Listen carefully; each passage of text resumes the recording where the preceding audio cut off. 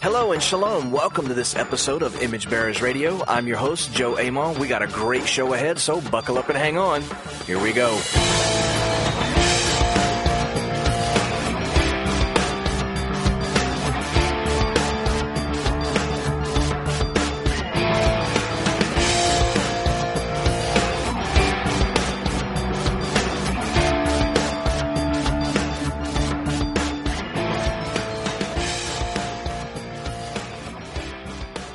Well, shalom, shalom, everybody. Welcome to this episode of Image Bearers Radio. I am your host, Joe Amon, coming to you all the way from Southwest Louisiana, out of Ashes Ministries, and I hope you guys are doing marvelously well.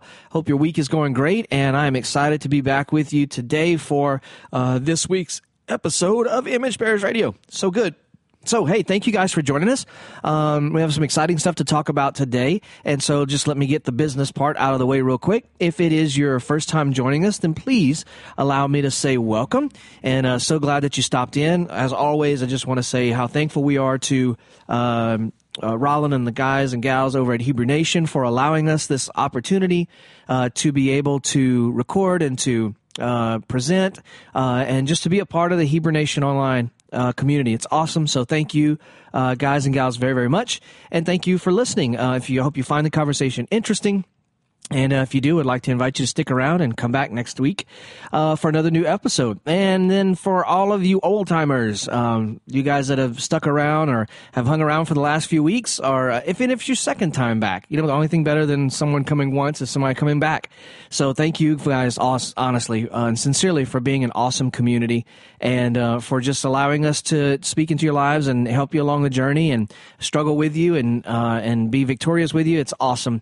And I love this community. And I'm so very, very grateful. So thank you for joining us. And what's coming up on the calendar, guys? Just kind of keeping everything in check and making sure that we're all on the same page here. Hopefully, you are counting the Omer. And if you are, then if you're on the Jewish calendar, Hallel 2 calendar, excuse me, today is the 32nd day of the Omer, and that means that Shavuot is just right around the corner. And so if you are local or online, and you're looking for someone to celebrate Shavuot with, we'd love to invite you. We will be having our Shavuot celebration Sunday, June the 5th. We will have a normal 10 o'clock service, 10 a.m., like we do on our normal Shabbat. And then after that, we will live stream that service, our Shavuot teaching and service. And then after that, we are going to have some family time together. We'll have some water slides out for the kids and some games and things for them to do and to stay cool, hopefully, because it's already in the high 90s here in South Louisiana in May. Yikes. But if you are local or within driving distance, we'd love for you to come celebrate Shavuot with us. And we're just going to hang out as long as everybody wants to. We'll have food, of course, as always. But if you're online and you can't get here, then that's fine. Join us that Sunday, June the 5th at 10 a.m. as we live stream that service. We will still have Shabbat service the week before. And by the way, if you don't know, if you're new to the show, we do live stream our Shabbat services every single week at 10 a.m. Central Time. So would love for you to pop on and join us. You can find that on our website at outofashesministries.org and Facebook and on YouTube as well. And Facebook has a pretty active comment section when Facebook decides that it wants to work, which is not always all the time. But regardless, we would love to have you and hang out with us, and I think you'll just really have a great time. And I think, that's it, I think, for preliminaries and stuff. And so let's go to the Father and let's pray, and then we'll get into this week's episode. Avinu Malkeinu, our Father and King, we are so incredibly fortunate that you give us this opportunity to be together, to be with you, to talk about you, to wrestle with life's questions. And Father, I thank you for this community that you're creating. We do this all as an effort to bear your image better in the world around us.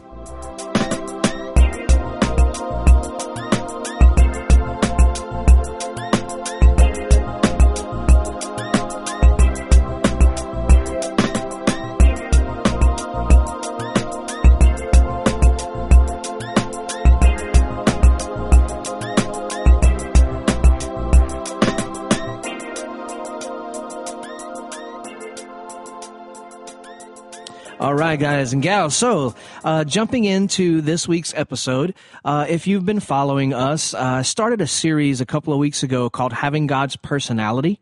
And I love this idea of talking about God's personality because I have always, it's always been relayed to me as like God's character, right?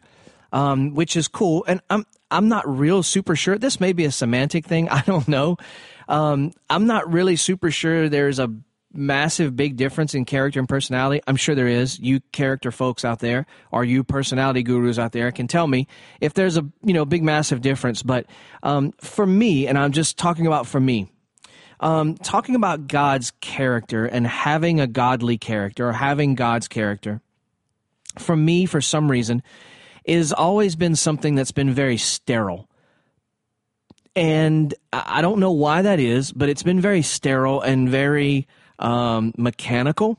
And if you caught this last week's Shabbat message, I really kind of worked on this idea a lot because, and we talk about it here often, but we are wired differently as human beings, and that's a good thing. That's part of the expressed image of God, but we are wired differently. And I find, while there are certainly, there are exceptions to this rule. This is not a rule. This is my observation, in my opinion. But there's generally two large groups of people with variations in either. One I tend to call the feelers, and the other I tend to call the thinkers. So we're talking about feelers and thinkers. I am a feeler. And I know a lot of people at OAM really, and in this community really, resonate with that idea of being a feeler. So what does it mean to be a feeler? Well, just real quick, feelers are generally pretty artistic. And I know like there's personality tests and all that stuff out there with the 4 different types or 8 different types or 27 different types. I know. But just as a general base, feelers tend to be people that are artistic, maybe a little less disciplined, harder with discipline, tend to be visionaries, tend to be learned by audio visually, and so tend to be maybe procrastinators a little bit.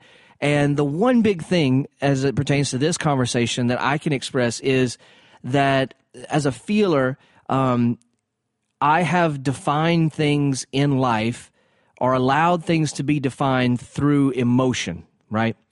And we'll talk about that a little bit more as we get into this episode. Thinkers, I'm married to a thinker. My lovely wife, Heather, she's a thinker.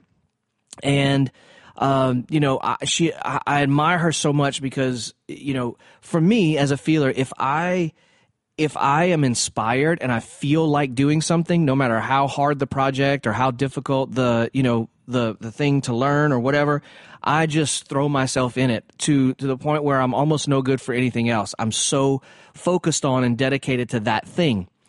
If I feel like it, right? If I feel like it's worth it, if I'm motivated. If I'm not, a team of horses can't get me to invest in something, right? A project around the house or learning something new or whatever. My wife, on the other hand, is pretty much the opposite of that in that she sees things that need to be done and she just does them. Like, it's the weirdest, it's been the coolest thing for me to watch over our almost 20 years of marriage. She just, it doesn't matter how she feels. She can not want to do it. It can be the last thing she wants to do, and she just does it. And the quality of her work or her learning or whatever doesn't change between what she wants to do and doesn't want to do, as far as, and I mean that as a compliment in that if I don't want to do something and I'm forced to do it, I'm probably not going to do my best at it. But for her, and for what I've noticed, people like her, the thinkers out there, you thinkers out there, you have such an ability to be consistent. And I'm not saying that it's always easy, but there's something in you that you lead with your mind and you lead with your will, where those of us that are feelers, we tend to lead with our emotions. And of course, I mean, like, I'm not an expert on this, guys, right?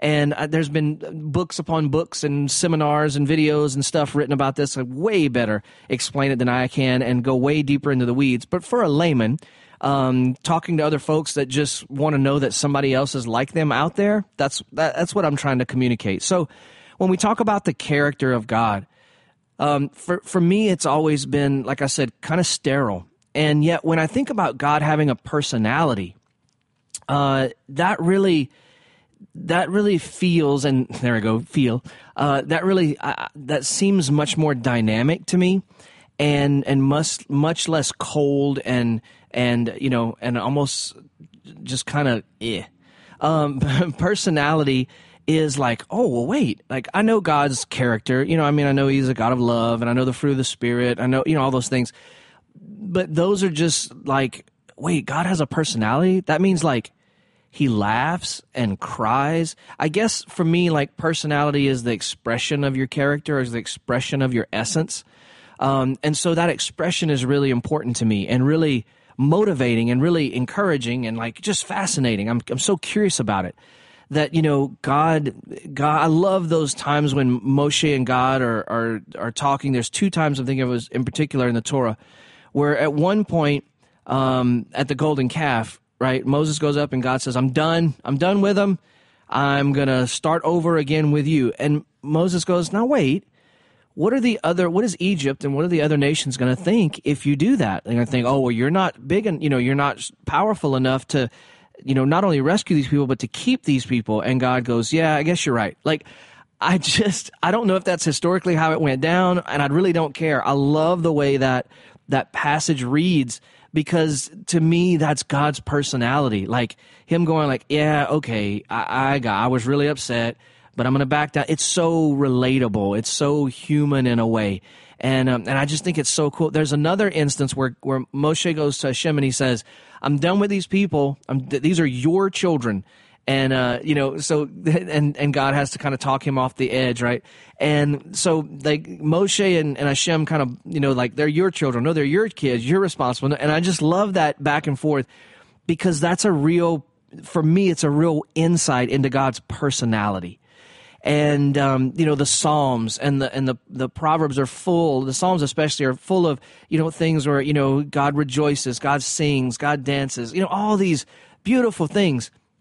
And before you think, oh, he goes getting all artsy fartsy with us, that's not the case. But just to explore that side of Hashem is something that I was never really introduced to and never really got to do, I guess, growing up. And in all these years of my faith walk, that it was all about God's character, and God is love, so I have to love, and God is joy, so I have to be joyous, and patient, I have to be patient, and all through the fruit of the Spirit, I have to force myself to be that. And that really, if you're not those things and you are a feeler, the pressure and the have to of having to be something you're not can really be tough, and it really can wear on you, and it can end up being kind of toxic. And it can make you bitter, to where like, well, I'm never going to get this right. I'm never going to get this right. So last week we talked about, just for instance, week before last, rather, excuse me, we talked about God and the personality trait of being holy, which you could argue is a character thing. Sure, I'm putting it in terms of personality because I like talking about it like that a little better. So the idea that God is holy, he has a holy personality.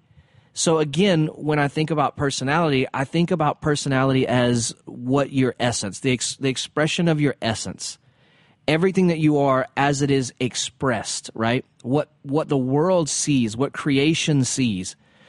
And so I think about God as holy, because last week's Parsha, or week before last rather, Kedoshim, says, you are going to be holy. You are holy because I am holy. And I don't know about you, but I've really struggled with that a lot. I've struggled my whole life with that idea because I know this verse. It's repeated in the Gospels, right? I struggle with this idea because God says, you are holy as I am holy, or because I am holy, whatever that conjunction is. And I don't know about you guys, but I look at my life and I go like, I'm nothing like that. I'm generally not patient. I for sure don't love everybody in the sense that I define love. I'm try to be kind. I try to be gentle. I think kind I do pretty well on. Gentleness I don't always. If you just go through the fruit of the Spirit, right? It's the personality traits of God's presence, the Spirit. And so I struggle with some of these things, and as I put myself up against them, and And listen, I am the kind of person, hopefully you've been around long enough where you kind of know this about me by now, but if you don't, I'm going to inform you real quick. I'm the kind of person that the majority of my anxiety over my life thus far has been created by the Bible saying this is what you should be, or hearing a preacher or teacher or somebody reading a devotion and hearing it say this is what you're supposed to be in order to emulate God's character, in order to bear the fruit of the Spirit, whatever. And then looking at myself in the mirror and realizing how far I am off from that, but wanting to please God so much that it creates an anxiety for me, that like, well, why can I not get there? Why can I? And as hard as I work, I can't produce some of those things sometimes. And so it can be really frustrating. And so in today's episode, I want to kind of talk about what we talked about this past Shabbat, which was love and loving kindness. So the characteristics, the personality traits of love and loving kindness, particularly loving kindness, but we're going to spend some time on love. And again, if you caught this week's Shabbat, episode, I'm sorry for repeating myself, but there's so many things that we talked about during that teaching that when they came out of my mouth, it was actually kind of the first time I ever heard them. So many of you that watch will know I generally don't use notes generally because I just get caught up. And it's kind of like tripping over a spool of yarn for me using notes sometimes. I can't get around them. So a lot of the things that I say are things that you and I are both hearing for the first time. I hope that doesn't scare you or make you nervous. It kind of should make you nervous. But at any rate, this there's so many things that we talked about that I was just like, wow, this is just really profound for me. And so when we talk about God having a loving personality, what are we talking about? Well, first of all, let's talk about some definitions. Yay, definitions. Let's talk about some definitions because I think they're important. And the reason why definitions are important is because however you define a term, that definition ultimately creates an expectation, right? This is something we really talked a lot about this last Shabbat. A definition of a term creates an expectation. So, as a feeler, I know I have heard all my life, love is a verb, love is a verb, love is action. I remember having this big, huge debate with my youth pastor when I was in high school, saying that love is absolutely a feeling, period, full stop.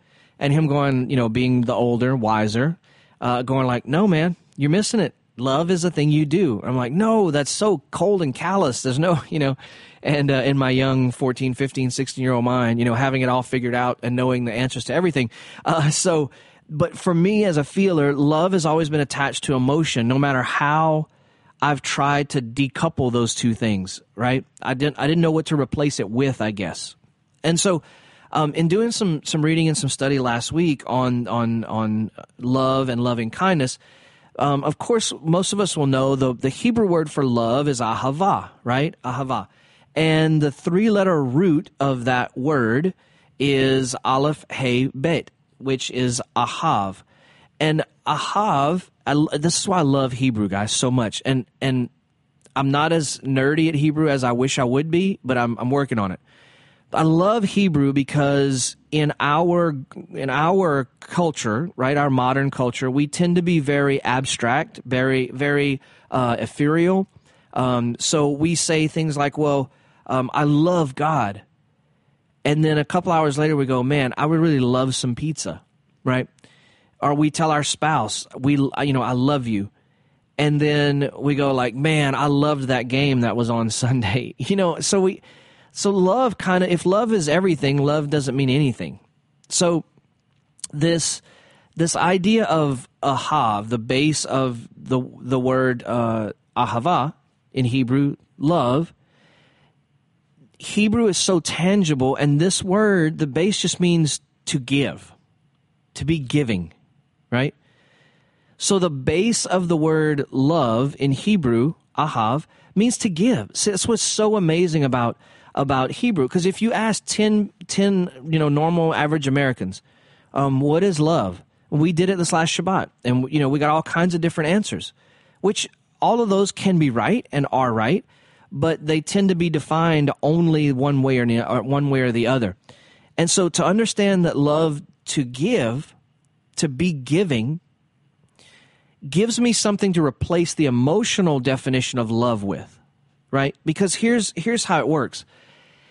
If love is defined as a feeling or an affection even, which an affection is kind of a feeling, but kind of, no matter how you define love, for me as a feeler, and hopefully for some of you out there, then you go to the scripture and you read verses like love your neighbor as yourself, or love those, bless those, right, who persecute you and, do all kinds of wrong towards you.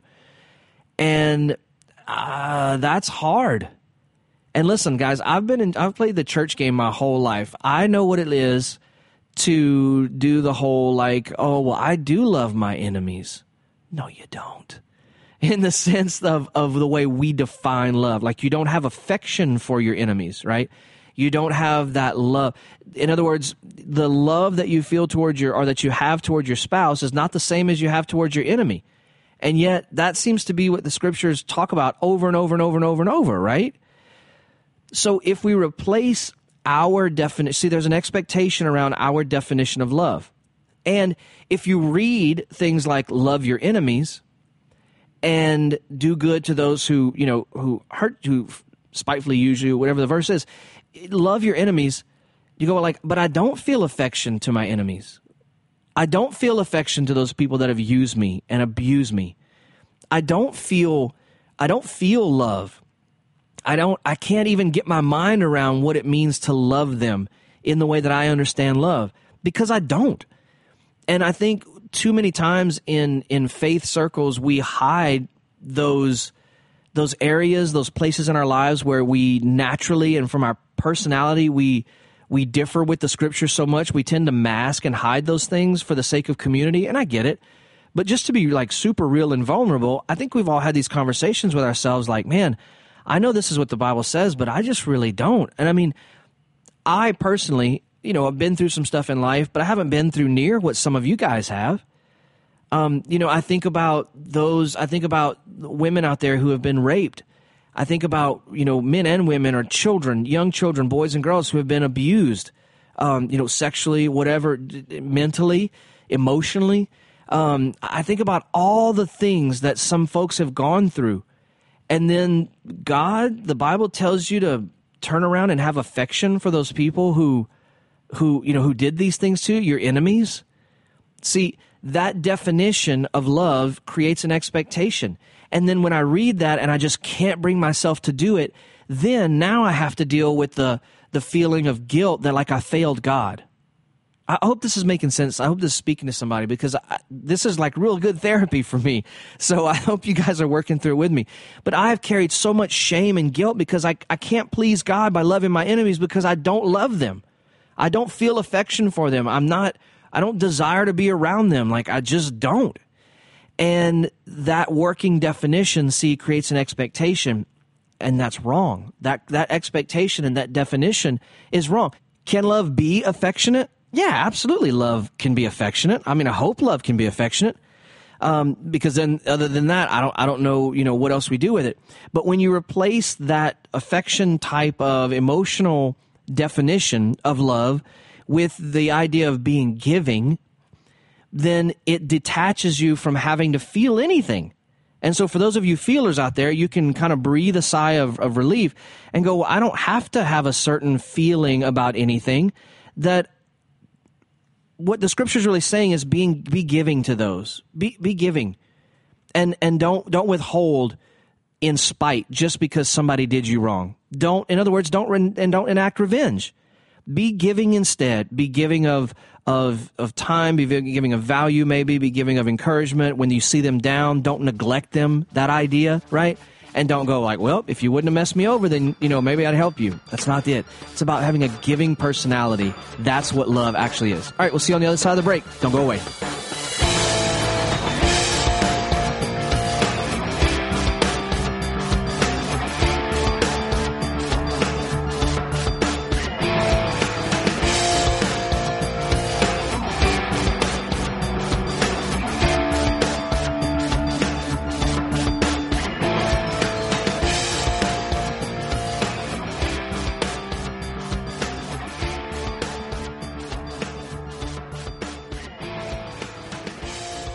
All right, ladies and gentlemen, hey, welcome back to this second segment in this episode of Image Bearers Radio. So, carrying on from last segment, talking about loving our enemies and loving your neighbor as yourself.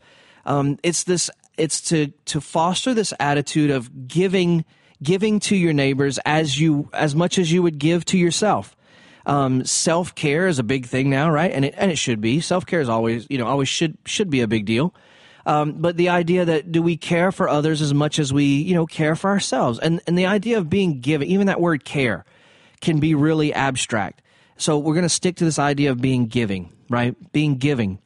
So that's one of the parts of this episode that I want to talk about. The other part is, before I move on, let me just say this, just because I know this comes up.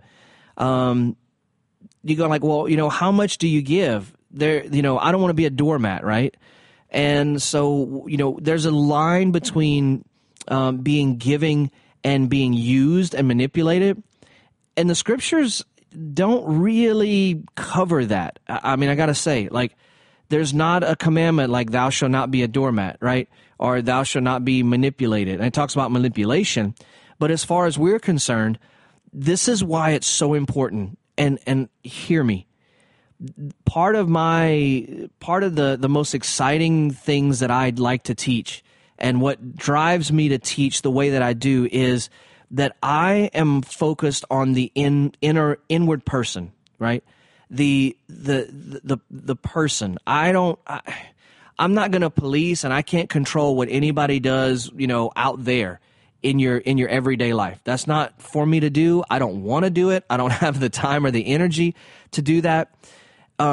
So what you do with who you are is up to you, between you and God. I, as a teacher, as a facilitator, as an encourager, I want to focus you to be as strongly, and as wittingly you as you possibly can be, and what that means. So, there are always people that would like to use you and like to manipulate you, right? That's just a part of life. And having a giving personality, emulating God's personality, that's even going to be more of a thing where people are going to, that's just the way people are, guys. Just the way humanity is, sadly enough, that we have givers and takers, and, takers usually find givers, and that's just the way that it is. But you have to know your own boundaries enough to know, I have a giving attitude. I have a giving personality toward people. But there comes a time where I have to say, okay, that's enough for now. It doesn't mean that I've cut people off, but if people get mad that I've said no, that's on them. As long as I have fulfilled what I know I need to do to emulate God's givingness, right, as much as I humanly can, then even Yeshua had to go like, hey guys, got to take a break, going up the mountain to pray. You guys hang out down here, I'll be back, right? Or meet me on the other side of Galil, or whatever. Even Yeshua had boundaries, and we all, it's good for humans to have boundaries. So when I say having a giving personality, especially giving towards our enemies, is actually probably harder than having some kind of affection towards them or whatever, some kind of positive feeling or emotion towards them. It may be harder than actually the first way, but you have to know you, and you have to know your boundaries. And you have to have settled this stuff with God and go like, okay, I have a propensity to be used and to be manipulated because I'm such a deep lover. I'm such a deep, approval. I need approval, and so I want to take care of people, or whatever the case may be. And you have to know those boundaries to go like, okay, here's too far. It's getting toxic and weird, right? And you have to be at peace with those areas and those kinds of things. That's work that you have to do. No teacher or preacher or book or author or whatever can tell you that. You have to do this work with Hashem. And just hopefully changing some of these mindsets and changing some of these definitions is going to help you take something different to prayer and go, okay, Hashem, what about this? How do I handle this? Grow me in this understanding. So the second part of what I wanted to talk about goes kind of hand in hand with this, and that's the word chesed, right? Chesed, we've heard chesed. We know what, we think we know what chesed means, and we do. It's translated in most of our Bibles as loving kindness, or loving loyalty. Some translations say it's got a bunch of different definitions, but There's a term that I came across a while back, and then I revisited this last couple weeks. And I think the first person I ever heard it from was Dr. Michael Heiser. And then I know that Matthew Bates has written another book or two kind of around the same idea, but he talks about it as allegiance, which I like. But Dr. Heiser talks about chesed. Now, we talk about chesed. What is that? So our Bible's translated as loving kindness. Okay, so let's talk about some of the challenges with that idea.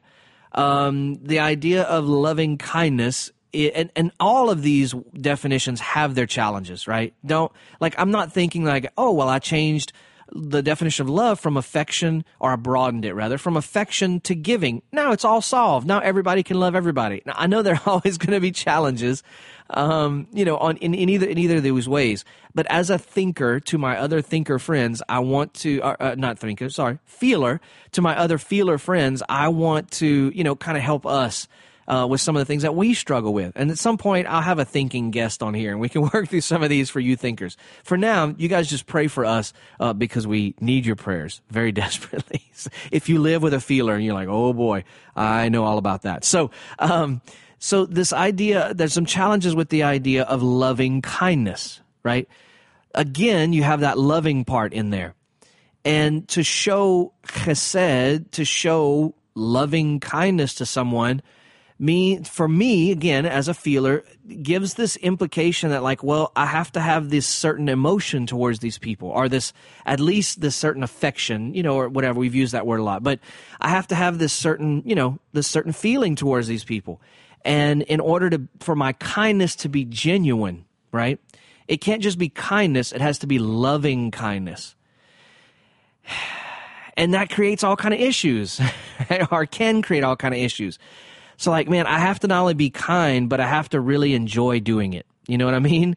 I have to really I have to feel it. I have to be all in there. And you guys know, for some people, it's hard. It's hard to feel kind. Like I do it, we do it. We're kind. We're kind out of just, especially like if you're from the South, and I know other parts of the country, but I'm from the South, so that's what I'll use. But if you're from the South, man, and you're not, you don't exhibit kindness, it says something not only about your personal character, but it says something about your upbringing. It says something about your faith and the church you grew up in, and the way you believe God. I mean, kindness is a big deal. Courtesy, down in these here parts. But it also can be very snide as well. It can be like, oh, well, yeah, I'm kind in public, but I really, when you walk away, I'm shooting daggers in your back. You know what I mean? It can be that way too. So this idea of loving kindness, Dr. Heiser, again, the first person I heard use this term, he defines chesed as believing loyalty. Believing loyalty. Now that's really interesting, and I know you may go like, wait, what? Wait, say that again.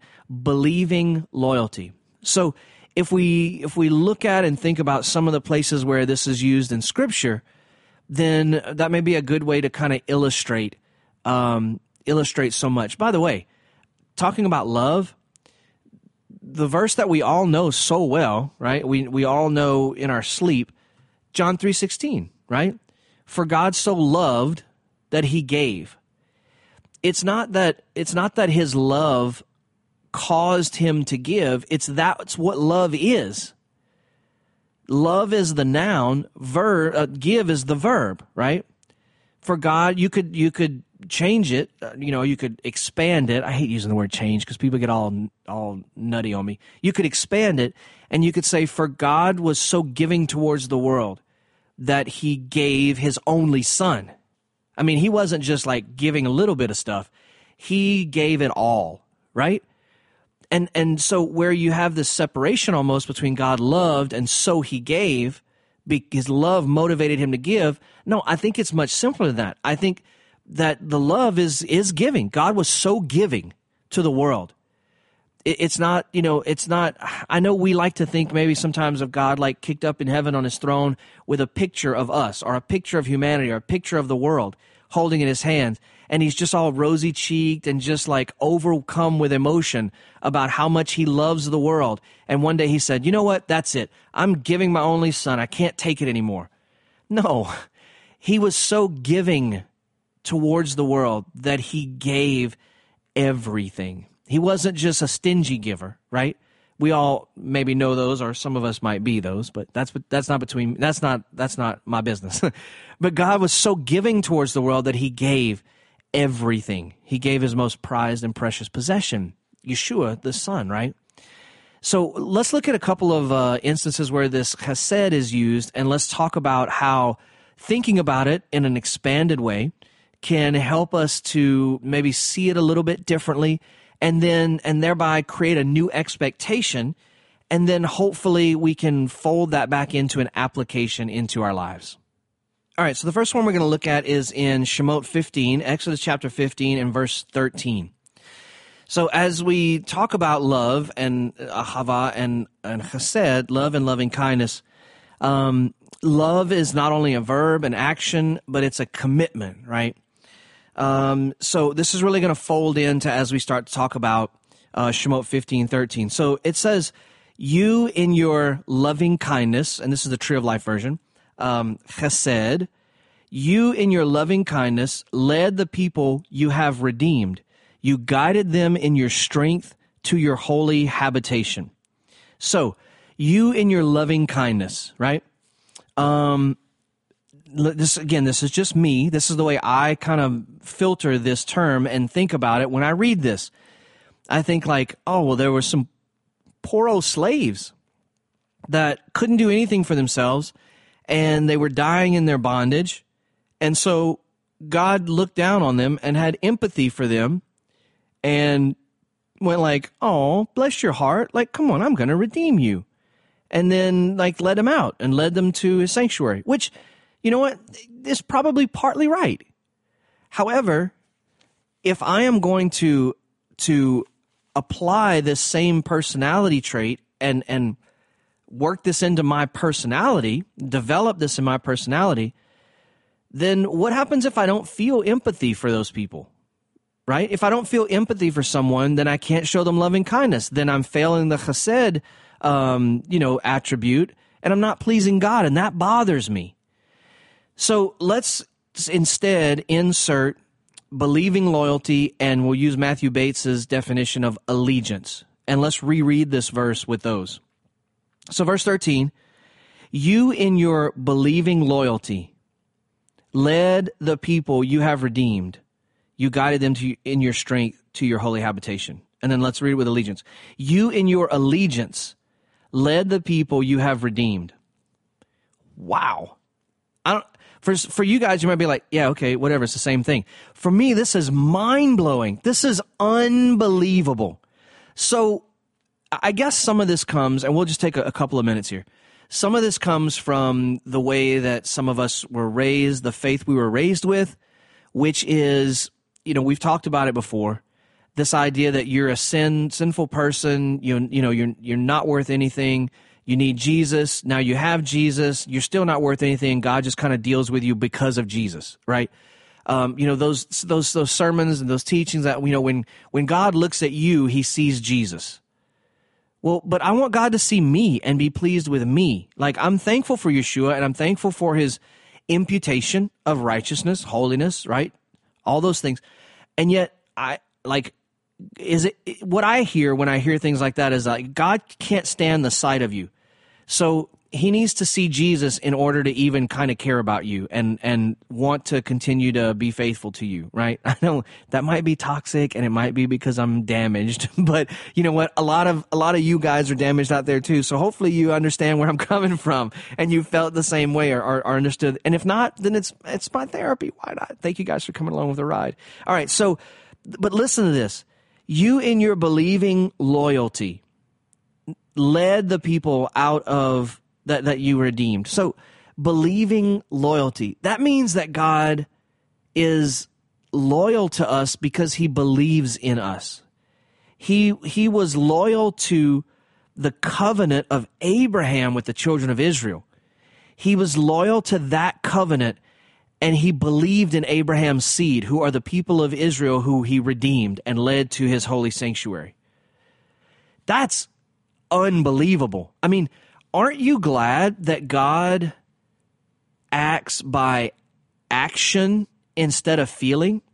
Like, it'd be great if God was sitting up, in the throne, kind of kicked back with a picture of me, and he was just overcome with emotion. That's great. That's beautiful. I love that picture. However, that doesn't do me much good whenever I need to be rescued, redeemed, restored, healed, led, all those different things. When I need direction, that doesn't help. I want him to be a God of action. I need him to be a God of action, not a God of affection and emotion. Affection and emotion are good, but only if they lead to something I can tangibly hold, or I can sense, or I can grab a hold of, and that is action. And so it's not only that God, feels for us and is affectionate towards us, but he has believing loyalty towards us.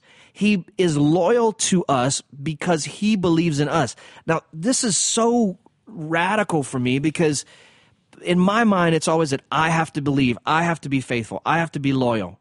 And I know, because God is faithful. Yeah, I know. But I'm the one that has to do the loyalty, and I have to do the faithfulness, because his loyalty is a given. His faithfulness is a given, right? But the idea that he continues to be loyal because he continues to believe in me. I don't have to be faithful because God once was faithful. It's because he is still faithful. And I know this is simple, and I've heard this type of stuff my whole life, but it does something different to me. As the kids say, it hits different whenever it's this idea of believing loyalty. And then we use the word allegiance, that you, in verse 13, you and your allegiance led the people. Allegiance to what? Allegiance to the covenant with Abraham, and allegiance to the very people that he's leading, out of Egypt themselves. He's going to stand in allegiance to them. And this is part of what Moses and Hashem go back and forth about, right? Throughout their journey. That God is like, no, Moshe, I have an allegiance to these people. My chesed, my loving kindness, my allegiance. I think that's absolutely fascinating. All right, so let's look at another verse. This next one is going to be in Devarim, in Deuteronomy. And we're going to be in chapter 7, and we're going to read a few verses here. In chapter 7 of Deuteronomy. So let me just get there real quick. Deuteronomy chapter 7. We're going to read verses 6 through 9. So it begins, "For you are a holy people to Adonai your God. From all the peoples of the face of the earth, Adonai your God has chosen you to be his treasured people. It is not," verse 7, "because you are more numerous than all the peoples that Adonai set his love on you and chose you, for you are the least of all people." Verse 8, "Rather, because of his love," or his chesed, loving kindness for you, let's replace it, "because of his believing loyalty," or because of his allegiance to you, "and his keeping the oath," which is really, we're just repeating what we just said, keeping the oath he swore to your fathers, right? He's loyal and he's allegiant to the oath. "Adonai brought you out with a mighty hand and redeemed you from the house of slavery, from the hand of Pharaoh, king of Egypt. Know therefore that Adonai your God, he is God, the faithful God who keeps a covenant kindness for 1,000 generations, or a covenant loyalty, or a covenant allegiance for 1,000 generations with those who love him, who have believing loyalty towards him, and who are allegiant toward him and keep his mitzvot." Let's keep going, verse 10. "But he repays those who hate him." Well, love and hate, again, can be accompanied by emotion. Love can be accompanied by affection. Hate can be accompanied by feelings of disdain and anger and whatever. But whenever the Bible talks about love and hate, it's talking about a loyalty and disloyalty, or allegiance and a lack of allegiance, right? So let's read it this way. Verse 10. "But he repays those who are not allegiant to him to their face, to annihilate them.